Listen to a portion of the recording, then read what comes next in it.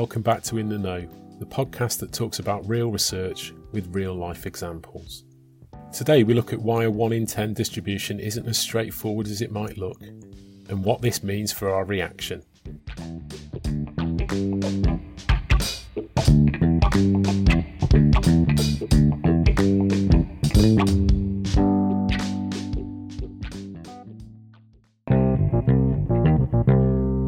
A popular brand of cat food is famous for its claim that 8 out of 10 cat owners say their cats prefer it.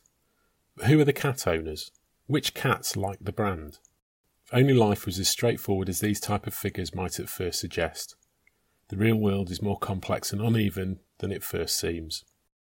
From cases of disease to levels of unemployment, exam results to cat food preferences, how things are spread out is as important as the number of times they might happen. Cases are rarely spread evenly. In few cases do they conform to the average. Simple stats make for good headlines, yet the reality is, as always, far less clear-cut. To work out what such numbers mean and what it might be necessary to do as a result, we need to understand both how these cases are distributed and the factors that affect the distribution or spread. So how can we read meaning into these type of statistics and apply it to real life? Let's take a look at something we've all grown very familiar with in the last 2 years. Health statistics. Every week, the Office for National Statistics takes a random sample of households and tests them for COVID. On the basis of this sample and the results it produces, they work out the likely number of cases in the wider population. Only the reality is far less straightforward than the simple 1 in whatever figure. This estimation is itself based on a set of assumptions, and so not only has a margin of error within it, but as we have seen in a previous podcast, the possibility that one or more of the assumptions are inaccurate. Let's take some recent data. On Friday the 8th of October, ONS's latest release indicated an occurrence of 1 in 70 people in England with COVID, an increase on the previous week. Whilst concerning and an attention-grabbing headline, this figure hides what is really going on in the wider population. The further analysis ONS published highlighted how the incidence of COVID was much greater in younger age groups than older ones. Nor were the cases of COVID evenly distributed geographically throughout England, with some regions and towns seeing significantly greater caseloads.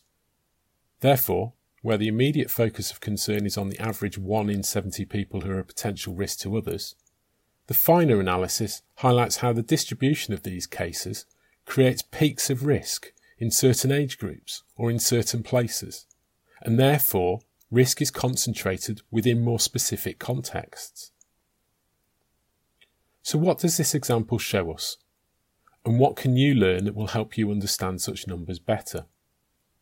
First, average figures, in this case a mean of all cases within the population, are a useful starting point for analysis, but should never be treated as the final result. Second, cases are distributed unevenly within the population.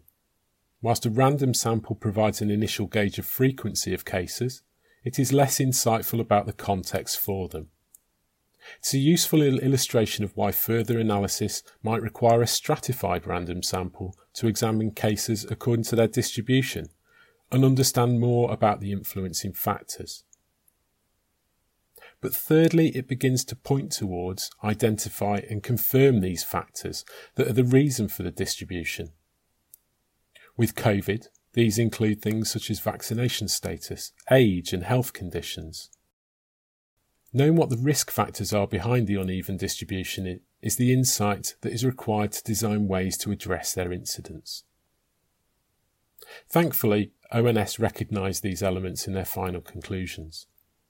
Yet the problem remains that media headlines and political reaction is often based solely on the headline. So next time you see a headline figure describing a large population, before jumping to equally average conclusions, ask yourself how evenly those cases are distributed within that group or population, and then what the factors are or might be that make the spread less even. That's it for another episode of In the Know. As always, You can subscribe to the podcast on all major podcast platforms. And if you've really enjoyed it, why not tell some of your friends?